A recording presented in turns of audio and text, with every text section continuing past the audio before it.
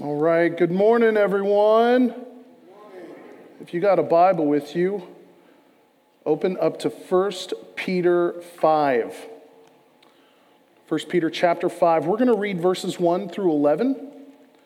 We're going to focus on 1 through 5 today, though. That's going to be the focal point today. We're going to read 1 through 11. We're going to focus in on verses 1 through 5, though. You ever walk in a room, maybe when you were younger and your mom and dad were having a conversation, and after a few seconds you realized they're talking about you? All the time. And then they don't stop talking about you. Awkward conversations. This is an awkward passage for me today. Peter's talking to you about pastors. Yeah. Feel that today. I'm feeling it right now. So before I know Deb just prayed. I want to pray again.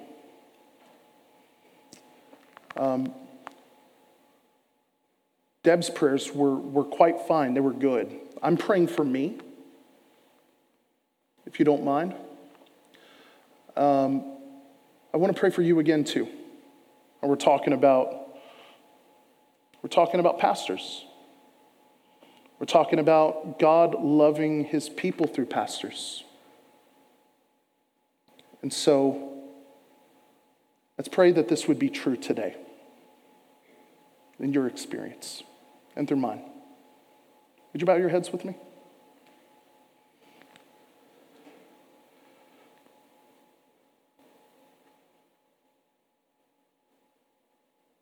Father, it's a humbling task to be called your son and to serve you as your son.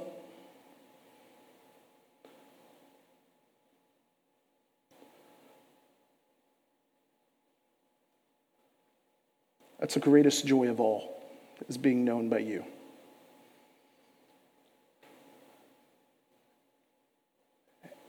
And there are all sorts of different relationships that are present and represented here today. There are people that are sons to mothers and fathers.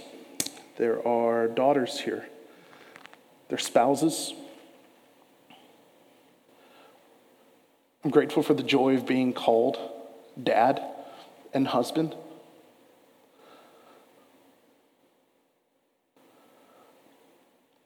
Those are the highest priorities that I have.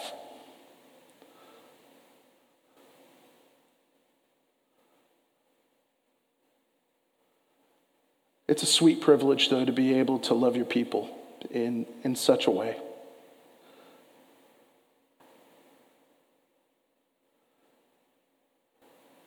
Father, would you help me today be faithful to your word? And I pray that through the reading of your word and teaching, that the hearts of your people would soar because of the kind of love that you have for them. Father, we indeed stand in awe of you, and our hearts are receptive to you today and what you have for us. We pray again that you would have your way, Lord Jesus. And all of God's people said, amen. So, again, a little bit of an awkward conversation, right? Mom and dad in the room talking about you. Surprise, they don't change the topic when you're in there leaning in for a couple of minutes. Peter has started now turning the corner. He's about to end his letter. He's been talking to the church in general that they are to be holy in a very unholy and dark place. There's heaviness here, but it's not met without hope. And so one of the ways we see God contending for his people, he seals them with his spirit. He sprinkles them with his own blood. He foreknew them, like 1 Peter chapter 1 said. One of the ways in which God cares for you today is through pastors. It's through pastors. God cares for you through people leading and teaching God's word to you.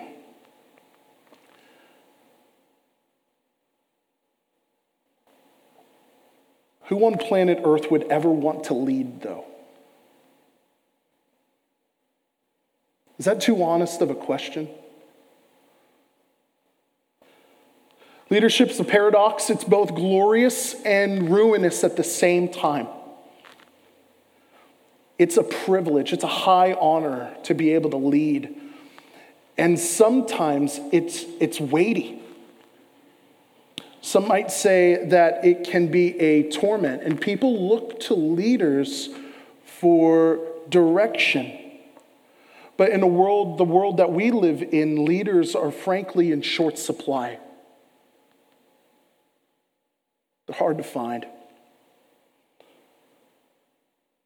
Sometimes people that step up to the plate to lead, their skills are often exaggerated either by themselves or the people whom they lead might misunderstand their capacity to lead.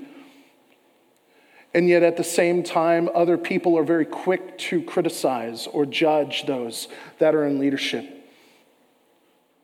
or to become immediately suspecting of their motives behind leadership, or outright condemning how they lead. It's easier to review a book or a movie than it is to write a book or write a movie. I tried it when I was 14. There might still be a copy of it floating around on the internet. The Pirates Have Scurvy. It was an awful film, 15 minutes. I don't recommend it to anyone. Let me just state plainly, writing a movie is way more difficult, though, than reviewing one, okay?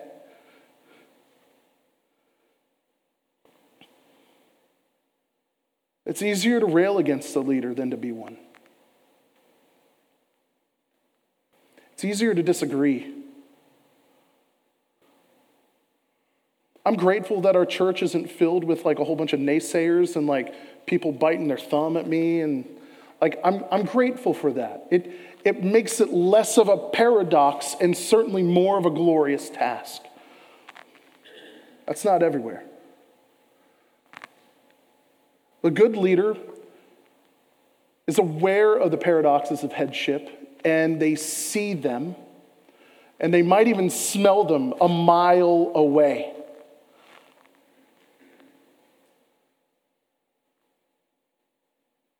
But skill alone isn't what's necessary to lead, especially in terms of God's people.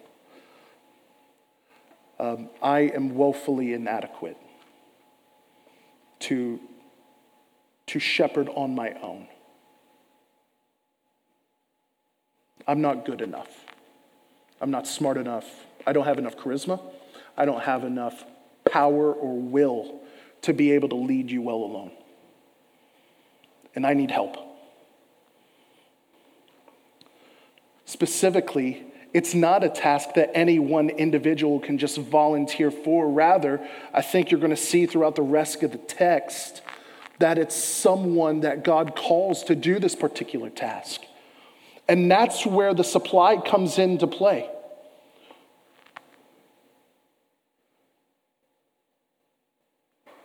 And so with all the fun stuff and not fun stuff, all the inadequacy, and at the same time, God calls his people to be led by woefully inadequate people as a demonstration of his love to those very people. It's with that in mind. Would you stand out of reading of God's word? We're going to read verses 1 through 11. Again, we're going to focus specifically on verses 1 through 5. This is what God's word to the churches in the Asia Minor were and what they are to you today. Starting in verse 1. So I exhort or encourage or declare, Peter speaks, the elders among you as a fellow elder and a witness of the sufferings of Christ, as well as a partaker in the glory that is to be revealed. Shepherd the flock of God that is among you, exercising oversight, not under compulsion, but willingly, as God would have you, Not for shameful gain, but eagerly, eagerly, eagerly. Not domineering over those in your charge, but being examples to the flock.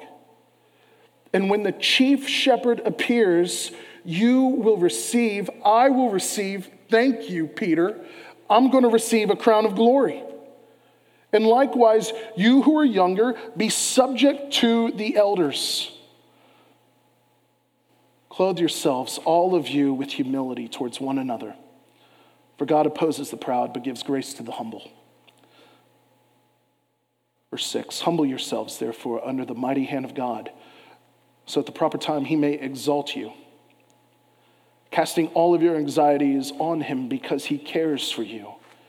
Be sober-minded, be watchful. Your adversary, the devil, he prowls around like a roaring lion seeking someone to devour. Resist him, firm in your faith, knowing that the same kinds of suffering are being experienced by your brotherhood throughout the world. And after you suffered a little while, the God of all grace, who has called you to his eternal glory in Christ, will himself restore, confirm, strengthen, and establish you. To him be the dominion forever and ever. Amen. This is God's word to us this morning. You can be seated. If you're taking notes, you'll see three different things here to note in the first 5 verses. Okay, you see the responsibility of someone that leads. You see their reputation. We're talking about their character. And then finally, he talks about the reward of a pastor. I'm going to give you application all the way up front, though. So if you're taking notes, note 3 things. 1, I would implore you, many of you, I've had the opportunity of getting to know, and it's been sweet. A passage like this calls us to be someone that is able to be led. Be someone that's able to be led. So I'm called to be pastor. I'm not called to be rancher. I'm called to come alongside, and I'm not called to drive you towards a particular goal or a particular task. I'm not running up the rear. I'm coming about you. Ideally, gently, I hope to demonstrate that through the passage. But as someone who in my younger years was notoriously difficult to lead, there are some personalities that are just difficult to lead. There's some personalities that are not naturally bent towards wanting to be led.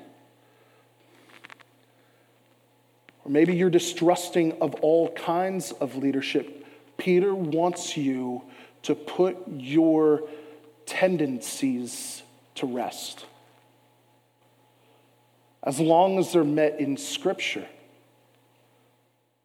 as long as they can be found in Scripture, as long as the individual that is supposed to be leading you has characteristics of someone that the Scripture describes. God cares for your soul through feeble, finite men that are entrusting their souls to you. Be someone that can be led.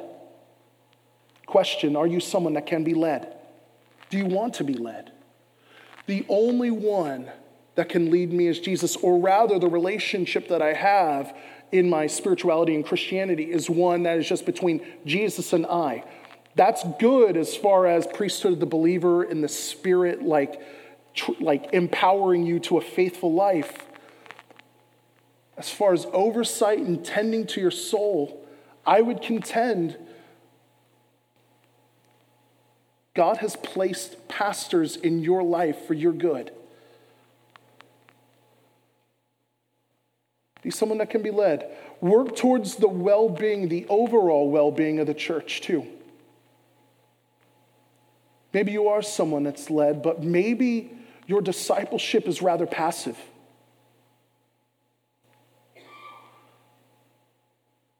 I believe that the best form of leadership, especially in the church, is multiple pastors leaning in and shepherding your soul.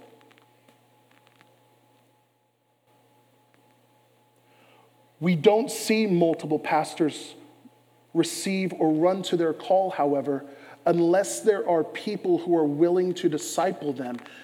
And that is our job together.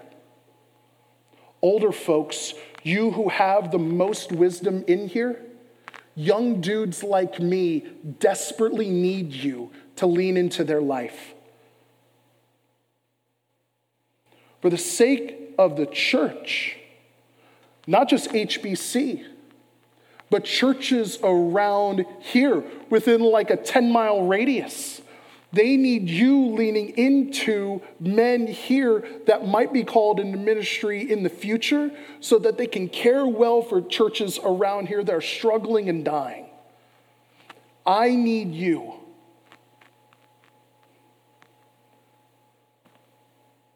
And future people that will be called to ministry need you. Be someone that can be led. Work towards the well-being of our church, and then answer God's call.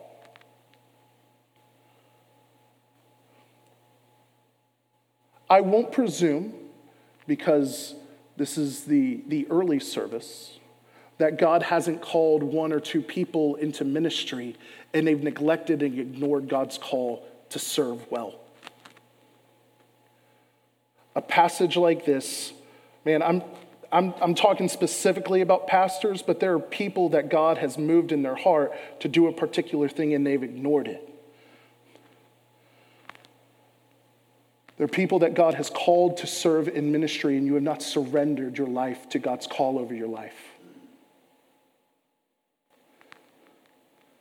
God's plan for caring for the church includes you caring for the church and serving the church and loving her. Not at the expense of your family. But make no mistake, it's costly. But Jesus invites you to follow him, to care for her well. So be someone that can be led. Think about, engage in, work towards the well-being of the church, and then answer God's call today. Don't delay. Do not wrestle anymore, but submit. Where do you see all of that, Tim? Look at verse 1. Starts with the pastor's responsibility, right? He's talking to pastors, absolutely. We get that. So I exhort the elders among you as a fellow elder. Notice at the very beginning of the passage, at the very beginning of the book, he announces himself as Peter, an apostle of Jesus Christ. Apostolic authority. He saw Jesus risen from the dead. Jesus sent him out along with 11 other men as leaders in building a foundation for the church. He doesn't lean on apostolic authority here. He contends and says, as a fellow pastor with you. He's not coming at them as one that's already above them. They already know he's above him as far as leadership is concerned. Instead, he comes down like a shepherd and says, as a fellow elder, I want you to elder well with me. Folks, mistakenly, they point to the priesthood in the Old Testament as the roots for pastoral ministry in the New Testament. That's not quite right. We see elders actually in the Old Testament all the way back in Exodus and in Numbers when they're still in the wilderness. God instructs Moses to call 70 men to serve alongside of him, and so they do. Exodus 24, Numbers 11, those of you that are taking notes. Fact check me. I'm okay with that. I'm contending for a plurality of elders here. Multiple people serving and leading from their gifts and character. Exodus 24, Numbers 11. Later on, Proverbs 31, 23. What's it say? The woman of wisdom Her husband is respected at the city gates as an elder of the land. Literally, it means bearded one. I might be disqualified already. I don't know at this point, guys. Sitting at the city gates, caring for and thinking about the welfare of a city. You see, in Ezra and Nehemiah, elders continued to function as local leaders throughout the Old Testament. You see it later on in the New Testament too, with the Sanhedrin, which is comprised of 70 different individuals who are supposed to be strong in character and learned. They're able to teach the word too. But Paul builds this out in 1 Timothy and Titus. A pastor who is an overseer, who is a shepherd, those are the people that care for the spiritual needs of the church. It's not to the neglect of our deacons. Our deacons are wonderful, godly men. Mark Dever, he says it like this in terms of like the structure and welfare of the church. You've got several deacons in here today. Deacons lead by serving. Elders serve by leading. It doesn't mean I had a conversation with Richard about this maybe a month ago, and I received his encouragement and admonishment that these are men that are filled with wisdom, our deacons are. They're good, godly men. They are more than table waiters. They have a particular role in the New Testament. Likewise, elders do as well. Well, what are their responsibilities? What does it look like? They're shepherds. That's who they're supposed to be. As someone who is a sheep themselves, submitted to the rule and leadership of Jesus, a shepherd is one who leads tenderly. And so with them should come a sense of guidance and safety. There should be a sense of protection. Who do they lead, though? They don't just lead any flock.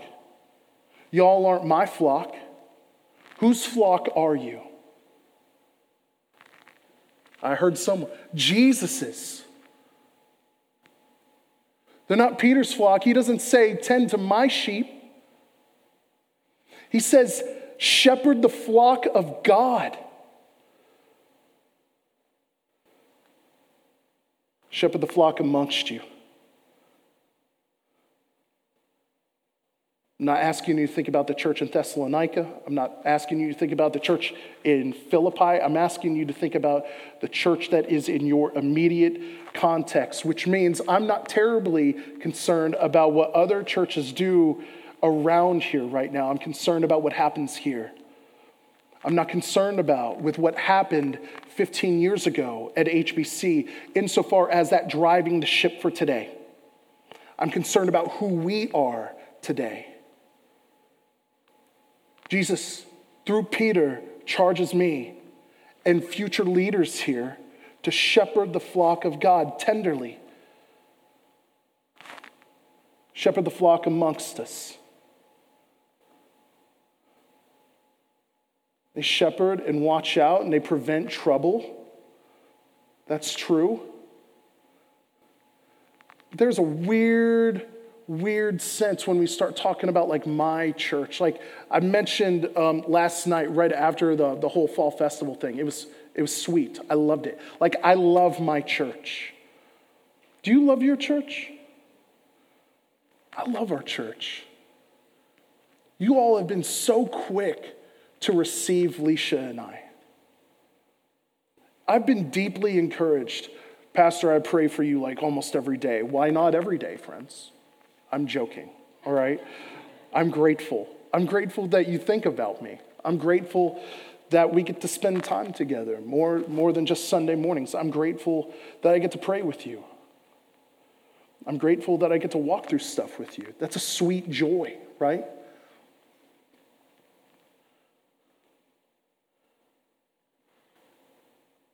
To re-emphasize, though, my church is not my church.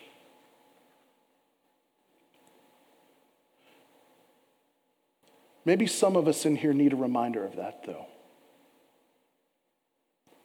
I know my church isn't my church. Do you know that your church isn't your church? It might hurt too much to say it from our own mouths, right? My church isn't my church. We did this last week. Look to your neighbor and remind them that your church isn't your church.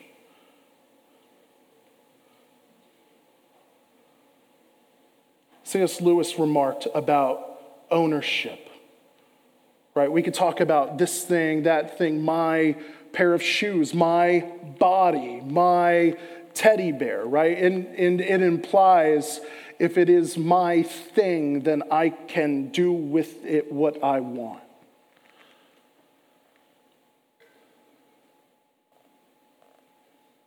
We should have a church home. And may we call this place home.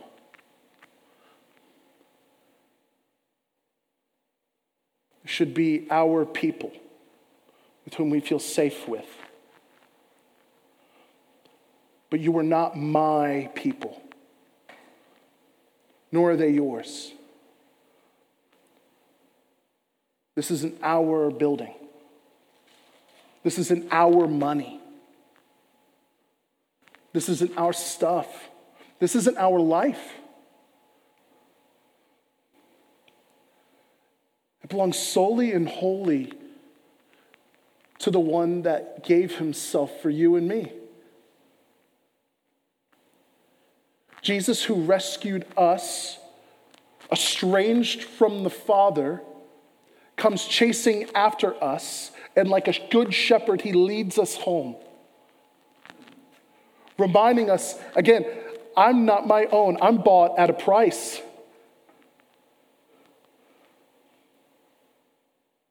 Churches, and may we never be this. May we never creep into this. As many well-meant churches that gather on Sunday morning today with shallow relationships and dull and sleepless worship, or lazy prayers, or wounding relationships,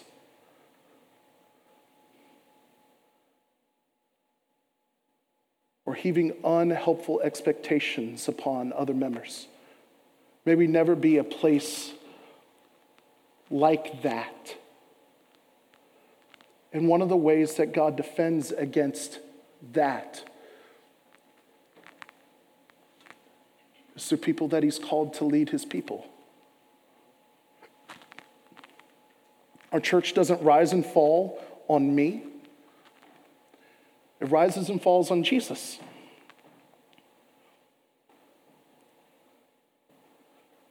We got to be leaders. We got to represent the Lord well, but we remember that his church is his church. So as one guy that's following the guy, I want to remind you of whose you are. You are Jesus's. Your stuff, our things, our money, our time is his. Vision is his. Direction is his. Glory is his. Do you see that anywhere else in this passage? Go down a moment. How he talks about oversight as well. That comes with direction and leadership. You shouldn't expect to be able to trust someone to do these things, though, unless their reputation is able to match it, right? He mentions three things: that this individual should first of all be deliberate in his character. He should also be intentional. And he should be an example. I wish we had time to go through it all. Just a word about being deliberate in how they lead, though. Any future dude that would lead here or that we would send out to go lead somewhere else is going to do so willingly and not out of compulsion. It's the first character qualification in 1 Timothy. That's what they're to look like. That's what they're supposed to be. There's examples all throughout church history, though, of dudes that are not willing to step up to the plate. And it's not just a problem in our own day and age. And so as a way to encourage and challenge you, think about a guy named John who was a theologian in the Reformation. The Reformation was a really, really scary time, y'all.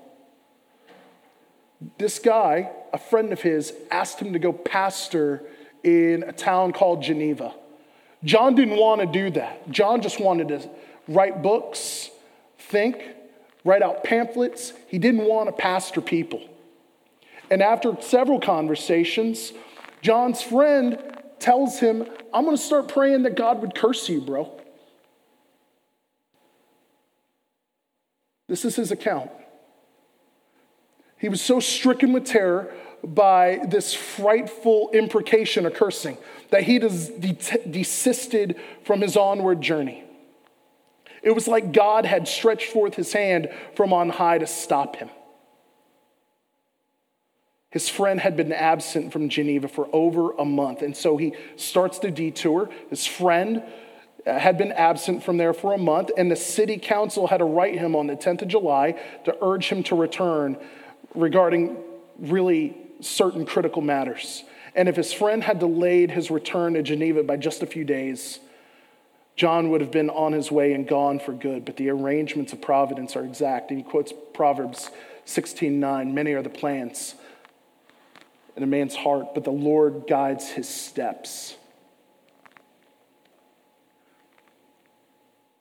Any dude that seeks to pastor doesn't do it out of compulsion or manipulation. Rather, he does it because he wants to. He does it willingly.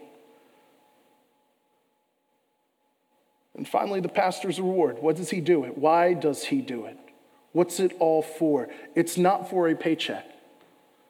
He doesn't do it for a paycheck.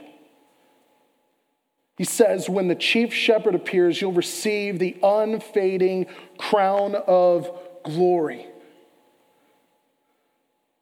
He does it for one voice, one individual who's called the chief shepherd. I don't know if you notice this or not. When I email, I do not have a title lead pastor on my email. Did you notice that? Did you know that Hazelwood Baptist Church has one lead pastor? What is his name? Jesus Christ is our lead. I function as an under shepherd of his. Nothing more. And Jesus is the one that I'm ultimately accountable to one day. I'm accountable to you and how I love you and how I care for you.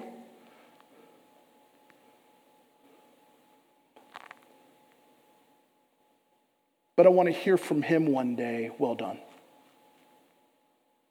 A friend of mine, a few months ago, we were talking about a situation that he was in. And he wondered, he kind of broke it down like this. If people said to him that he was a bad preacher, like just awful, like the pits, he would be sad about it because he worked hard to try to be a good communicator. If people said that he was a bad leader, he'd be sad about that too, because that's something that he really leans into hard. He studied that for years. But if they said that they never loved me, that you never loved me, Pastor, that's inexcusable.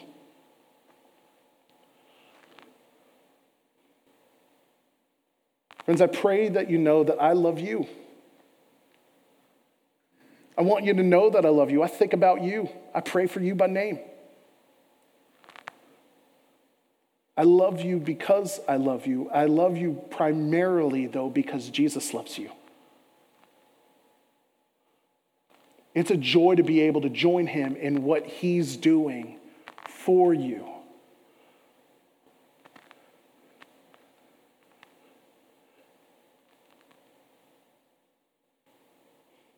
I want us to keep coming back to the one that loves us perfectly and loves us best. And so gospel grace for you today is certainly redemption and adoption and being sealed with his Spirit.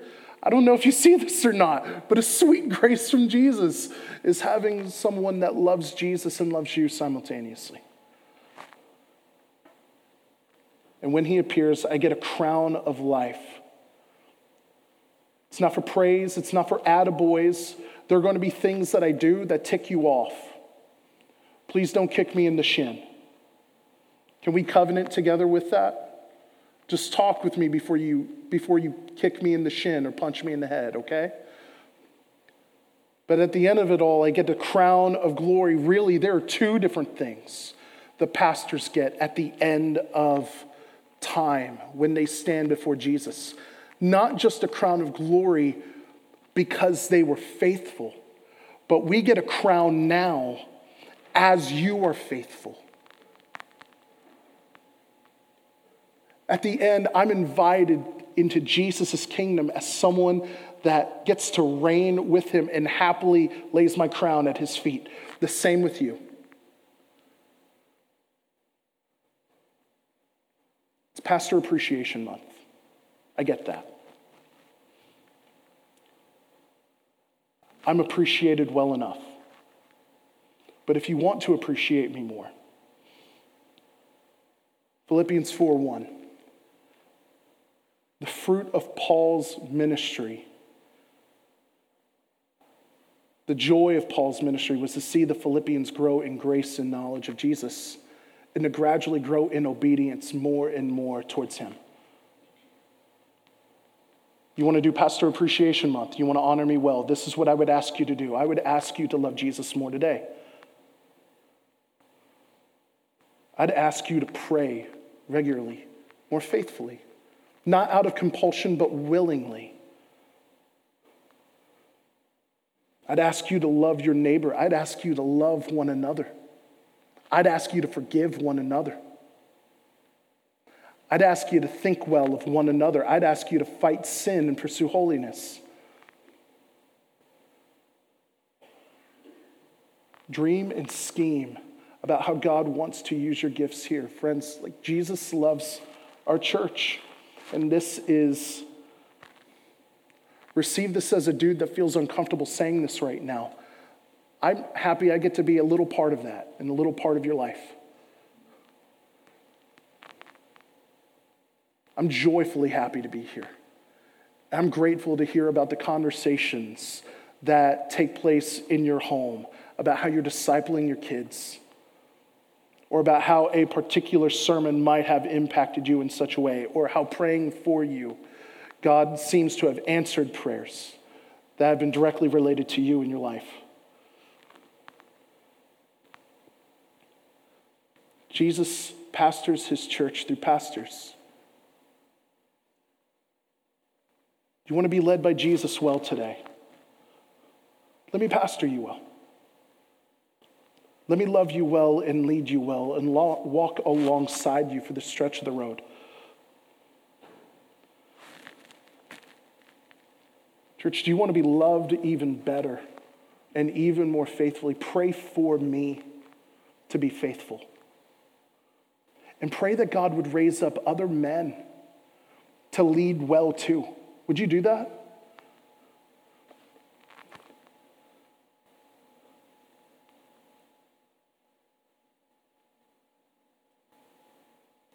Let's go to the Lord in prayer. Let's ask him for that, exactly that.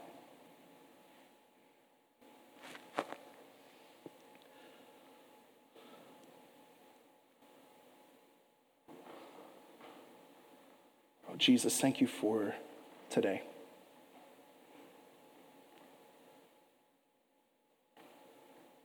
Jesus, my church is not my church. Our church is not our church. We are yours. Everything that we have is yours.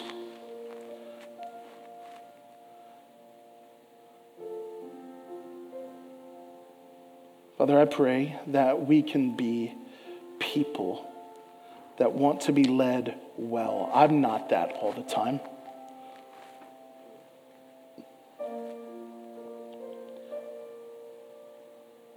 I'm grateful for the sweet, gentle people, though, at Hazelwood that make pastoring pretty easy.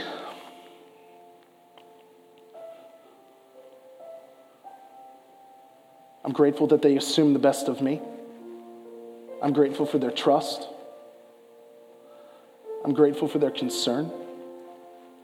But I pray that we would be ever increasingly towards wanting to follow you, myself included. And so help me lean into you more. Spirit, I pray that you would give me greater wisdom, greater insight. But I pray for our good that I would not be solo shepherd. I shepherd under you, but I pray that you would call men that are mighty in the word and filled with the Spirit, who want to love and lead your people well. And not just for our church's good, but for North County and beyond. Jesus, I believe you can do that. So we ask, as our great shepherd, would you do this? I pray for anyone in here that has received a call from you, that has not acted upon it. Today, I pray that you would let them rest in sweet surrender to you, that they'd rest in your plan for their life, and see the sweet joy of serving your people. Jesus, there's no greater reward than being exactly where you want us. And so I pray that you would make that true today for those that you've called. Father, we love you, and we ask this in Christ's name. Amen.